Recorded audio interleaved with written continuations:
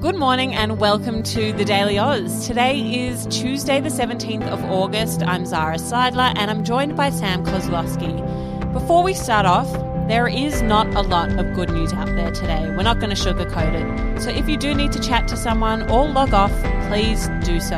There's always someone available to talk to and the news will be here when you get back. We put up some resources on our Instagram a few days ago. Please be kind to yourself.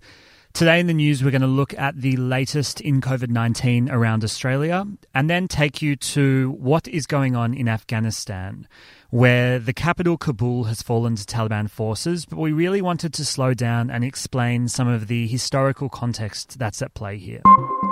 So straight to New South Wales. Yesterday was the worst day of the pandemic for the state, with New South Wales recording 478 locally acquired cases. We know that at least 61 of those cases were infectious in the community, but many hundred remain under investigation. Tragically, there were also 8 deaths reported, and here's what the Premier said about the rise in cases yesterday. Our community transmission numbers are disturbingly high. We had 478 cases of community transmission to 8 p.m. last night, and we can't stress enough how hard all of us have to work to reduce these numbers, to reduce the growth of the spread, and to make sure we're all staying home unless we absolutely have to do otherwise. Meanwhile, unfortunately, not much better news for Victoria, though they did have lower case numbers, 22 yesterday, with 17 of those linked to a known cluster. The lockdown for Melbourne was extended by a further 2 weeks as a result, with tighter restrictions, including a curfew, restrictions on playgrounds and exercise in place during this time.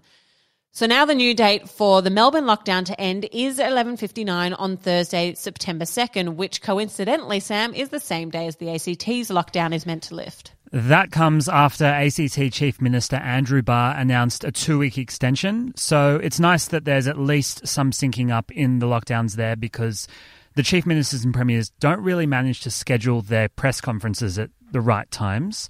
However, the Chief Minister said he wasn't surprised that there was a spike in cases. And it demonstrates that the virus is active in our community. We have been expecting this, though, and we will continue to see more cases in the coming days. Meanwhile, in the top end, the Northern Territory recorded 1 new case of COVID-19 yesterday, with Darwin and the Katherine region entering a 3-day lockdown at midday yesterday.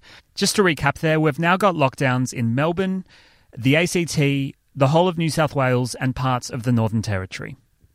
Yesterday, all anyone was talking about was Afghanistan, and we'll go into a bit later why that is. But yesterday, Kabul, which is the capital of Afghanistan, fell to Taliban forces, and they now control most of the country.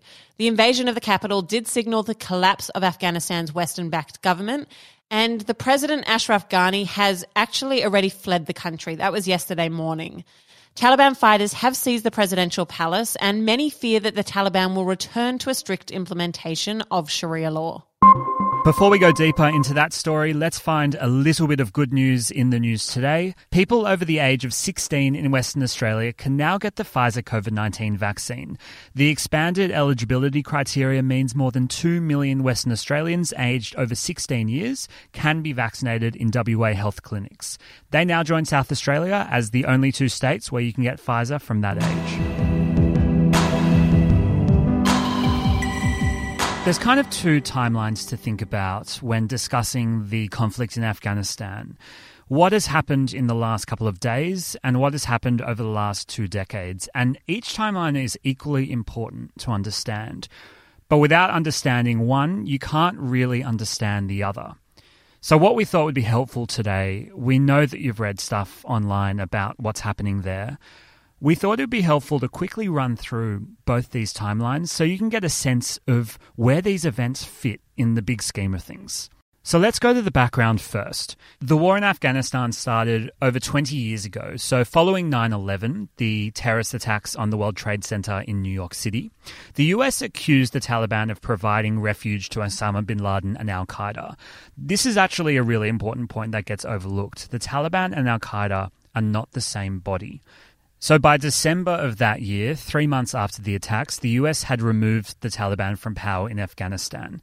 They then spent the next 20 years replacing the government with a Western-run, democratically elected government in Afghanistan. And the US and their allies, including, of course, Australia, it was their job to arm security forces in Afghanistan with the tools that they needed to self-govern. The aim was never for the US to stay there forever. And it's this whole idea of nation building. If you go to university and study anything remotely to do with politics, you always learn about nation building. And Afghanistan and Iraq are always used as the examples here of what US-led nation building looks like. Here, it has gone drastically wrong. And this is where different versions of a successful mission in Afghanistan come into play. Here's what US Secretary of State Anthony Blinken said about the US's success in the Middle East. We went to Afghanistan 20 years ago with one mission in mind, and that was to deal with the people who attacked us on 9/11. And that mission has been successful. It was on the back of this sentiment that the US decided to fully withdraw troops from Afghanistan by the aimed date of September 11th, 2021. Of course, it's the 20th anniversary of the hijackings at the World Trade Center. But actually, in reality, US President Biden withdrew most US troops before that. The process started in about May. He said he wanted to end the US investment in the Middle East as quick as possible. And it's with this withdrawal that we have seen a vacuum. And that power vacuum has been very quickly filled by the Taliban. So the US and its allies' hopes of building capacity among the Afghan community to maintain governance and military prowess once US troops withdrew has not come to fruition at all. Instead, we're looking at images like we posted on Instagram yesterday of people flocking to the airport trying to get out of the country desperately before the Taliban take complete ownership over the country. And just to join a few dots here for everyone, the fear on the ground in Afghanistan is that the Taliban's rule will be brutal and that there is a genuine fear of life. So you're going to be hearing a lot in the coming weeks and months about the refugee crisis that will result from this invasion by the Taliban.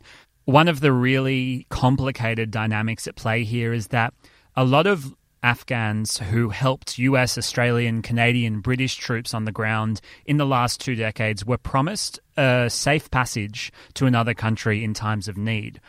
So there's actually an obligation now on US Special Forces, Australian Special Forces to withdraw Afghans on the ground who have helped them, whether they be translators, cooks, or local staff. And that's exactly right. That's clearly where our government's focus is lying currently. Scott Morrison has said that his government is doing everything that they can, including sending troops over, to safely rescue all those people who had helped Australian troops while they had been in Afghanistan. And some fear that this rescue mission is happening too late. To give you a sense of the chaos on the ground at the moment, the Australian government is reportedly trying to negotiate a landing spot at Kabul airport in order to land the RAAF aircraft that will hopefully rescue hundreds of Australian citizens, their family members, and Afghan allies on the ground.